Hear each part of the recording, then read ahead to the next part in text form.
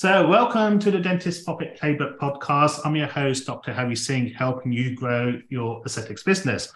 I'm really excited for our guest today, who I met a number of years ago. I won't say how long because that will give away our ages. And it's welcome to Shannon, who's editor and event manager at Aesthetics, which incorporates magazines, events, and awards. So, welcome, Shannon. Hi, Harry. Thanks so much for having me. Really excited to chat to you today. So yeah, it's a long time ago we met at one of the facial aesthetics conference. So what got you involved in the aesthetics industry at the beginning? Yeah, I mean, it was a long time ago now, Harry. I remember joining the industry thinking I was a real young'un at age 23, but now that's not really the case anymore. My story is I did a Bachelor of Journalism and Creative Writing back in Australia. I'm from Australia originally, as you can probably tell. Yep. And I decided to take a year off to go traveling and, see the sights of Europe. And as part of that, I wanted to stop over in the UK and live in London for about a year or so. I got my first ever kind of job outside of uni, which was with Aesthetics Media, as we were known back then. And I, started as a very junior journalist with the help and guidance of Mandy Cameron, who was the editor at the time. And anyway, one thing led to another, Harry, and you can tell that 8 years later, I'm still here in the UK, absolutely loving it and loving working within aesthetics. So that's how I got into the industry. And I kind of just, really delved in and thought it was such a fascinating industry and worked hard. And now I'm, as you said, editor and event manager. So, yeah. Perfect. And it's quite strange how, like us English, we want to go to Australia for traveling, and you guys want to come over there. So, did you have any family here, or do you just make the decision yourself to come over? Yeah, I mean, my parents actually met over here when they went traveling. So they raved about, the London lifestyle, and they lived over here. And I had a few cousins here. I'm half Kiwi, so I had some New Zealand cousins here as well. And it was just really fun. I also had some friends who had moved over already. So it was just one of those fun journeys that I embarked as kind of a working holiday, which hasn't ended. So have you got used to the British weather? Oh, you know what? I'm never going to, I don't think. Every winter, I think, what am I doing here? And this summer as well. The summer's been cold. This spring's been really bad. Yeah, I mean, at least you can pop over to Europe, which I think is the saving grace of living here in the UK. It's amazing that you can just go for, 1 hour flights. You're absolutely anywhere, whether you want to go skiing or, summer, it's amazing. Yeah, no, perfect. So obviously you said you involved in the Aesthetics magazine, the conference, exhibition and awards. So what is your typical week like?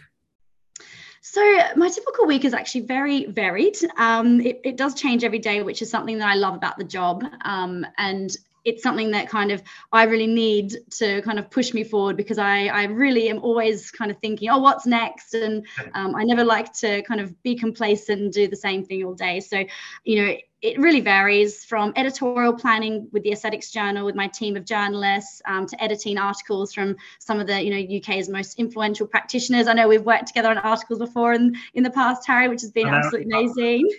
Not for me. I'm your stickler with references, and God, I'll spend half my time researching references. I know, we're a medical journal, so we're very hot on references and making sure that we have the latest data in the journal. Of course, I'm also attending lots of events. So whether that's product launches or events to do with industry associations, I go there to kind of learn the latest techniques and tips and innovations, as well as kind of network and really kind of meet new and upcoming practitioners. Although also those who have been in the industry for years, go to lots of training events. I'm also, as part of my event manager role, I'm also kind of meeting with lots of companies and talking about their kind of plans for the next year, and working out how we can support them and kind of working with the whole community, really. So some days I also get to do fun things like this and record podcasts. So it's there's lots going on. Yeah, and you sit from both ends, from obviously the clinician end and then obviously the suppliers and distributors there, so you get a good angle in aesthetics, which leads me nicely to my next question. You've been in the industry for 8 odd years. What do you think has been the biggest changes that you've seen in our industry? That's a good question. I think well, the sheer volume of people working within the industry, I think, has just grown exponentially. I mean, there's so many new training providers and people entering aesthetics. I think particularly kind of across and throughout COVID, that's been a huge growth area. I know that ACE, we saw a big influx of new practitioners, who were kind of 1-2 years in the industry, which is absolutely incredible to see so many people kind of coming into the industry. So that's one thing I think is just crazy. And also, the patient perspective. I mean, most people 8 years ago didn't even know the difference between Botox and fillers and had no clue about any of this. I think when I started, I thought you put toxin in your lips. I was that naive about aesthetics. And now, I mean, people in their, early 20s and even younger than that kind of know all about the industry. I'm not saying that the consumers are as educated as we want them to be yet. There's still a long way to go, but I think that is one thing that's really driving this industry forward is the awareness of what can be done, which is fantastic. The other thing I would say is kind of the conversations and awareness around complications, which is excellent. I mean, it's not excellent that there's complications arising, of course. But when I started, I know that trying to find a case study, for example, of someone who was happy to kind of talk about a complication that they'd, either caused or had been referred to and how they managed it, it was really difficult. But now I think there's a big focus on awareness of complications, prevention and management, I think, which is fantastic. Also, there's, been associations which have launched, and also different conferences all focused on this area, which I think is really important. I mean, I could keep on going, Harry. There's just been so many developments. I think they're the ones that I can think of now. And definitely complications. I remember my training 20 odd years ago, complications were never mentioned. We never thought they happened. So it's definitely been a good part. So let's say you've got a crystal ball. Where do you see the aesthetics industry in the next 5 to 10 years? 5 to 10 years. I mean, I think it's a difficult one because we don't know where this new technology in terms of, AI, the metaverse or anything like that's going to go. So I'm really interested in seeing how that will impact the industry, because I do think it will have an impact, particularly on the way people perceive themselves, what they're using to kind of benchmark beauty, which has such an impact on our industry. So I think that'll be something to watch, but I can't really project exactly how it's going to pan out, to be honest, but it should be interesting. Yeah. The other thing I think is regulation, which is, I think, finally seeing some sort of developments in the past year or so, which is great, with the government's health and social care bill. Of course, it's a contentious debate, regulation, and I think it always will be. But, the government is proposing some sort of licensing scheme for both practitioners and premises, which I think is a really good start for the industry. And realistically, we're only talking about it now, it's early days. So we won't be seeing that coming into place for another, 2, 3, maybe plus years. So I think that'll be something really key. The other thing I think, Harry, which everyone's been talking about, but it's really rising again at the moment now, is kind of regenerative medicine and the role that's going to be playing in the industry. I think it is still, again, early days now, but I think practitioners are really starting to shift their mindset in terms of how they treat and approach patients, from kind of just treating a wrinkle to looking at patients from a holistic point of view, looking at their health span, looking at their overall wellness and longevity as a person. And within that becomes, regenerative medicine and the treatments that are going to stimulate your body to actually do the work and have some long-term results, which I think patients believed are to be, more natural as well, which patients want, we know. So yeah, that's what I think is probably going to happen in the next 5 to 10 years. But I think there's possibilities are endless in this industry. Things are changing all the time. Yeah, perfect. And I've been on a couple of recent conferences and talk about regenerative medicine, exosomes and stem cells. So hopefully it's not too late for me when they become widely available, so I can use it, turn back the clock there. I know, that's the thing. I think maybe we all started the industry a little bit too early. We needed to be beginning in a few, 10 years from now. Yeah, that's it there. Couple of fun questions. So have you ever posted a TikTok video? You know what, Harry, I have, but I'm not exactly proud of it in terms of, I gave it a go because I think TikTok is the next big thing. In aesthetics. There was a study that came out quite recently talking about TikTok in aesthetics and beauty that was kind of saying that there's a lot of misinformation out there on TikTok. It's got a really young audience. So there's a lack of real credible kind of resources when it comes to aesthetics out there. So I do think it's an area that practitioners definitely need to be tapping into. So anyway, I did try to do a TikTok. I did a TikTok of a treatment that I had with Sharina Balaratnam, which was an amazing hydrofacial treatment. But looking back at my TikTok, Harry, I'm definitely a TikTok novice. No dancing. Was there no dancing involved? No, I didn't do any dancing, although the Aesthetics Journal have just started a TikTok account and we are starting to do some of those fun things. So stay tuned. You might be seeing me. You might be seeing me doing some dance routines very soon. Well, my kids have banned me from TikTok. They're too embarrassed for me to post anything. Really? What have you posted on TikTok? Nothing, but I'm not allowed to go on it according to my kids because they're all on it, and then I'll do some kind of dad jokes, videos, dancing, except or trying to embarrass them. Yeah. But I did hear a couple of speaking to some physiotherapists, and they've worked really well with TikTok, more like answering frequently asked questions, ask the expert. And I find that's a really good novel way to get your brand out there in your clinic.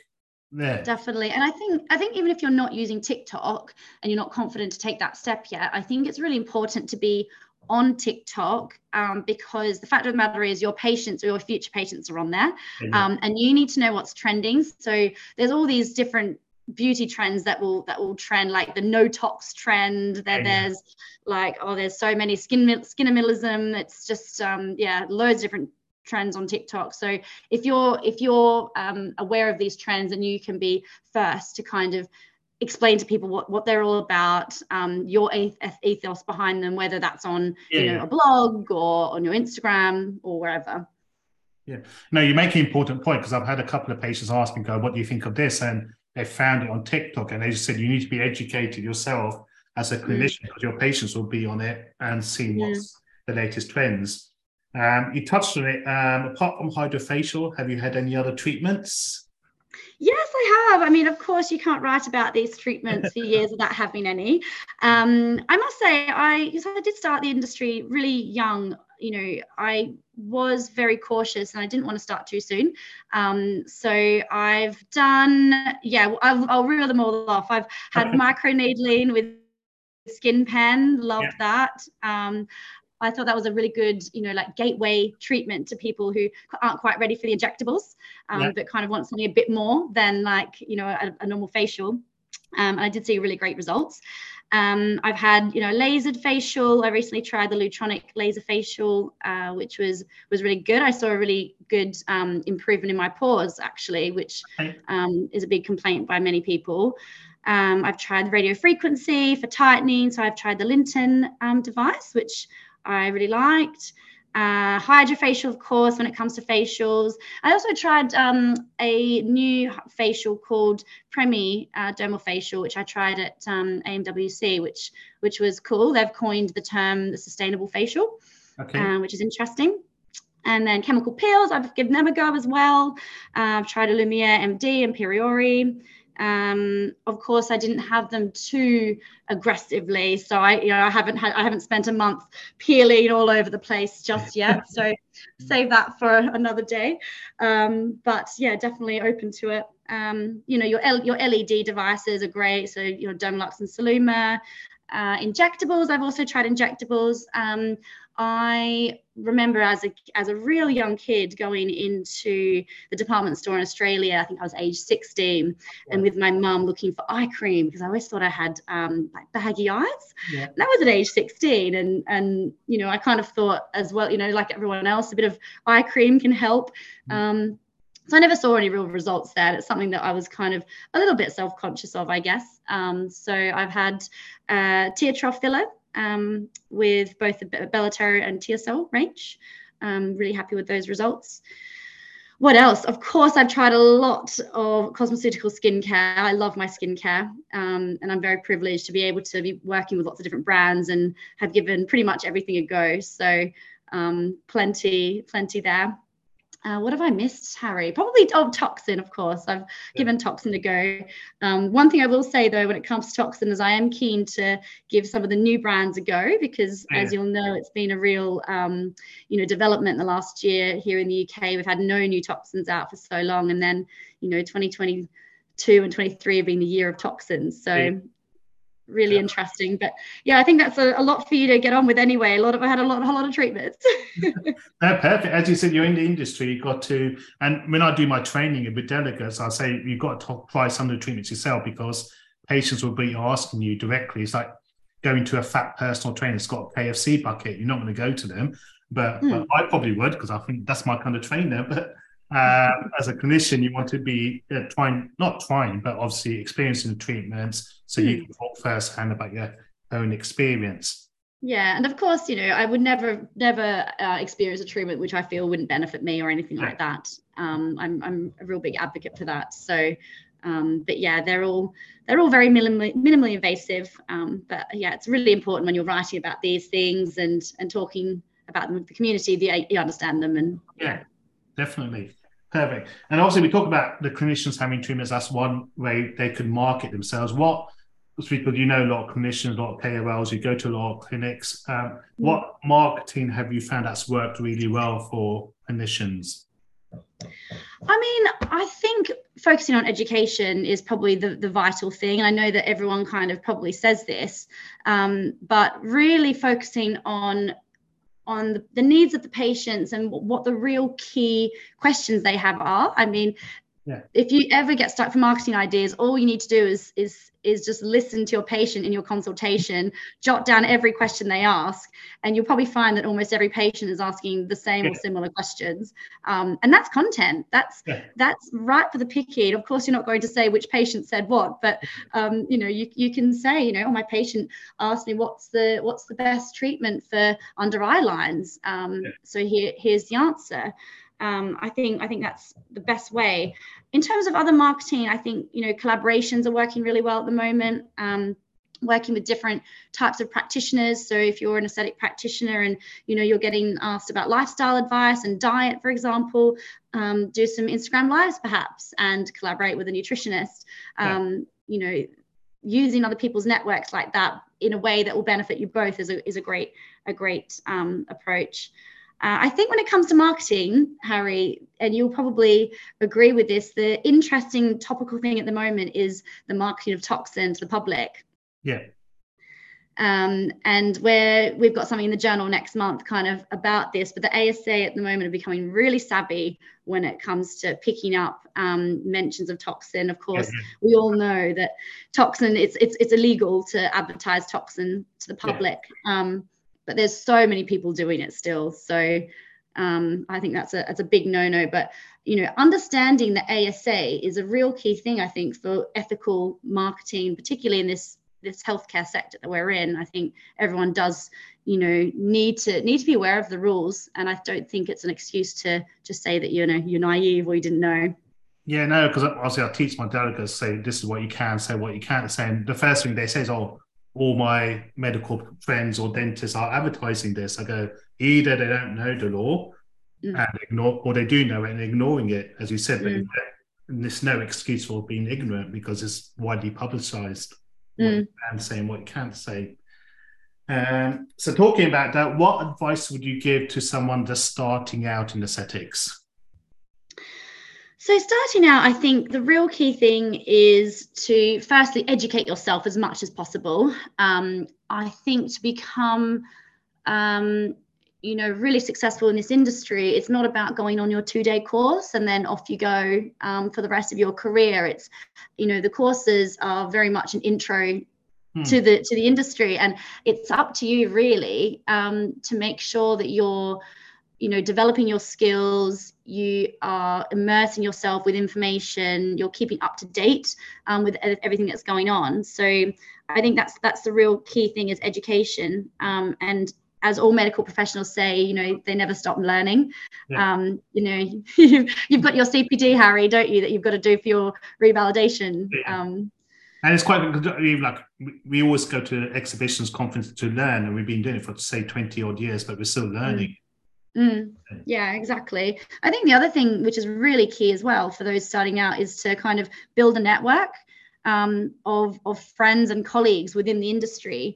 You know, people working with aesthetics can be quite, you know, feel quite isolated because you're in your clinical day, you're seeing patients on a day-to-day basis, and it can be quite isolating. So I think you need to actively, you know, go out, go to events, you know, follow people on Instagram, keep up with what's going on in the industry, subscribe to journals and magazines, and kind of, you know, join associations as well. That's really key, actually. So really building that network is essential, I think, for those who are kind of starting out, and also maintaining that for just long-term success, really.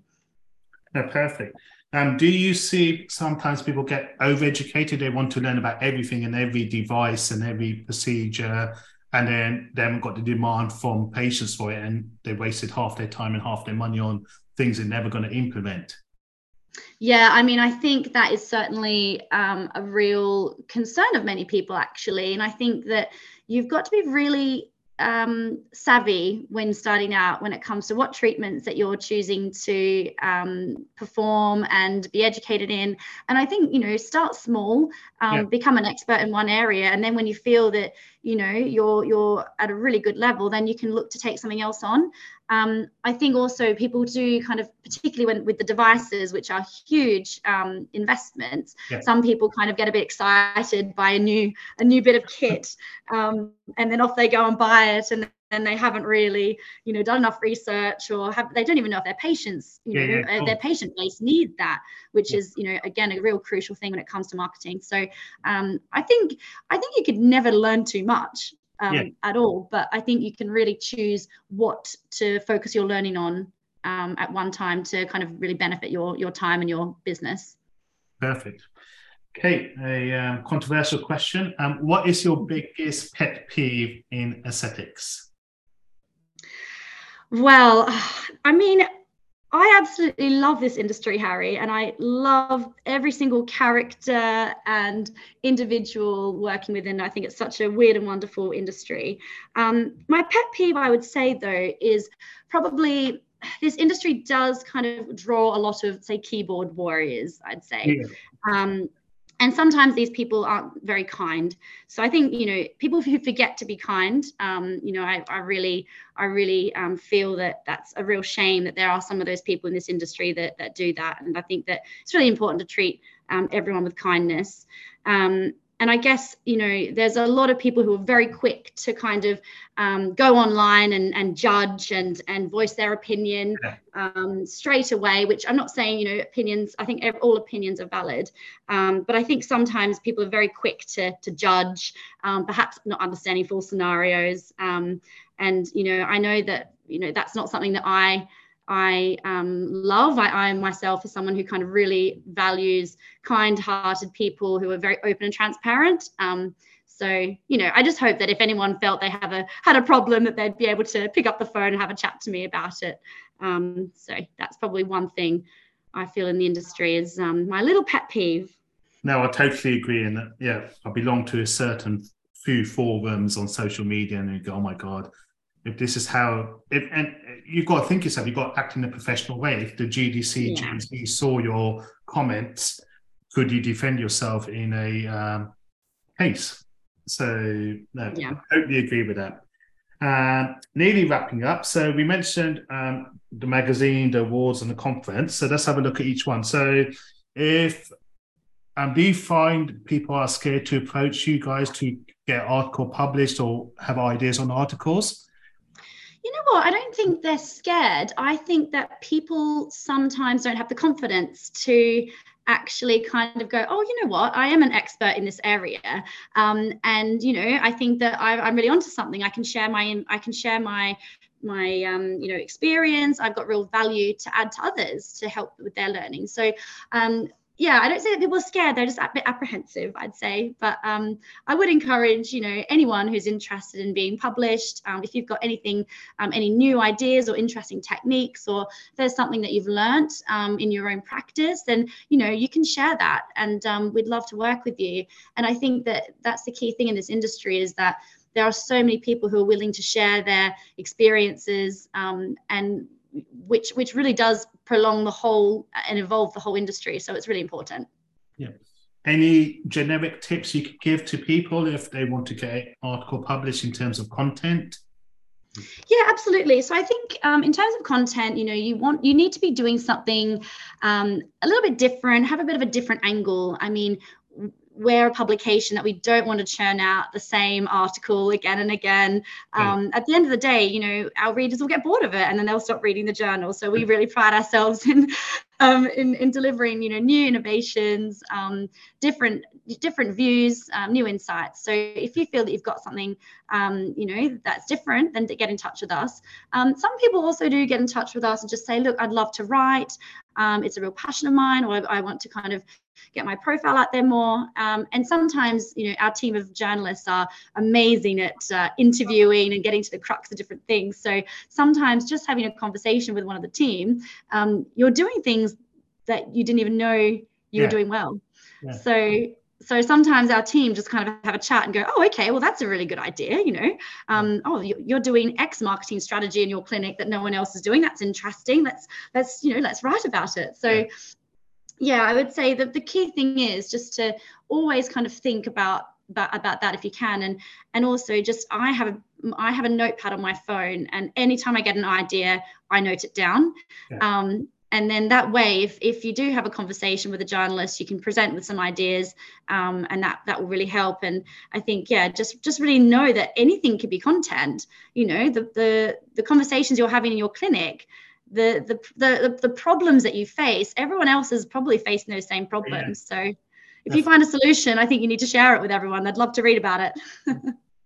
Maybe in a couple of years' time, would you have a filter so they haven't come from ChatGPT or either some AI software that's made up? Yeah, you know what, Harry? It's so interesting, actually. I think that will be, in terms of like journalism and media, it's a real debate, the use of ChatGPT. So it's something that myself, as an editor, I'm watching it very closely, of course. Yeah. So yeah. Perfect. Okay, so second category is awards. So same again, what's your advice on people? Obviously, is to enter awards. I know it's like the old wives' tales that people say, oh, the awards are fixed. It's always the same winners. Obviously, we know that, and I've judged for a few awards, and so I know the impartiality that occurs. So, but in terms of any tips to enter awards that you can give our listeners? Yeah, I mean, there's so many. Again, the real basic ones which people get wrong all the time is just simply reading the question. I think the way award ceremonies go is that you put an entry in and you have to fulfill the criteria. Yeah. If you don't answer the questions, or you don't answer the questions in full, then you don't meet the criteria. It's as simple as that. And even if you believe you are the best clinic in your area, if you haven't answered the questions properly, the judges will not judge you kindly, essentially. So real easy tip there. Make sure you get someone to read your entry. Spelling and grammar errors are riddled with awards entries. And again, the judges, I've had lots of feedback from judges that said, oh, this was a great entry, but I marked them down because of their spelling errors. Things like that. So get your team or someone you trust to look over your entry from a real objective view, and check that as well. The other thing is, be authentic. Remember that the judges are real people who are reading your entry. It's not done through, it's not done through AI or anything. So we don't just plug it in and see what scores come out. So you've got to be authentic, and you've got to kind of make sure that you're providing evidence for the statements you're making, and be authentic. Perfect. And then do you also find people don't allow enough time to collect the evidence and prepare for the award entries? What do you think would be a good time frame or time preparation for them to enter? It's funny, Harry, because I recently applied for some awards. We apply for awards as well, so we know the blood, sweat, and tears and stress that goes into writing a good awards entry. You need, I think, whatever the time you think it's going to take, I would quadruple it. I would say it takes a lot of time. In terms of gathering the evidence, what you should be doing across the year is gathering evidence that you feel really showcases your excellent work, and have a look at what you needed for your entries last year. Often the criteria doesn't change too much, so be gathering that across the year, putting it in a folder, and then when you go to write your entry, you've got everything there, and that's a huge time saver, I think. But yeah, I would say, give yourself a day to write the entry at the very least. And, I would say if you start working on it a month before the end date, then that will probably give you a little bit less stress, I'd say. And also planning ahead, because you're going to improve your patient journey, patient care by looking at where you could improve yourself. So as well as maybe not winning, but I've found when I haven't won, it's actually improved my practice anyway, because I was collecting evidence for the awards, and I go, there's a hole there. I need to really improve that part of the patient journey. Yeah, absolutely. There's one question that a lot of people kind of don't fill out properly, actually, which is kind of your quantitative and qualitative results of your patient satisfaction survey. There are some people who kind of say, oh, we don't do a patient satisfaction survey. And the fact of the matter is, you need to know what your patients think of your services. That is one way to understand, what you're doing well as a practitioner. So you should also celebrate your successes, but also, where you need to improve. And I think that's really important. Yeah, perfect. And finally, conferences. Obviously, you guys hold one of the biggest conferences in the UK. So people get daunted because obviously there's different themes happening, there's sponsors, companies. So what would you advise people going to exhibitions conferences, how they could make the best use of their time? I think that's such a crucial point, actually, Harry. And I did this the other day where I went to a conference and I hadn't planned anything. And then I thought, wow, okay, gosh, there's lots on, don't know where I'm supposed to be. Now I just feel a bit overwhelmed. And what do I do with this time? So I think, your time is so valuable. You need to really prevent that and make the most of it. So I think the first thing is to register early, get it in the diary. Don't get to the week and go, oh, crap, I'm supposed to be going to this event for 2 days. Now I'm really stressed. So don't be doing that. Have a look at the agenda. We use apps now, which are really useful, and you can kind of go on to the app and flag what sessions you want to attend and create your own agenda. So I recommend that if the event does that, utilize those services, plan what sessions really matter to you. Have a look at the exhibitors, see what companies you might want to go and have a look at. If you're looking to buy a laser, for example, and the event has 10 laser companies, do you think, oh, am I going to get around to all of them? Probably not. So have a look at the top 5 that you really feel are ones that will be on your list, and plan that out. And of course, kind of make sure you just leave a little bit of leeway, because sometimes it is great to go to these things and to just wander around and explore. You shouldn't plan your time to a T. You'll always run into someone on your way to a session, and then you'll realize, oh no, and then you've missed the session. So also leave time for that. Perfect. No, time's really flown by, Shannon. Thank you for your time. If our listeners want to find out more information about the conference, the magazine and awards, where can they go? Oh, thank you so much for having me, Harry. It's been an absolute delight chatting to you today. So they can go to www.aestheticsjournal.com is probably the best place to go. That's our Aesthetics Journal page, and you can link to all of our events there. Of course, you're more than welcome anytime to send me an email, shannon.kilgariff@easyfairs.com, or you can follow me on Instagram as well at Shannon Kilgariff.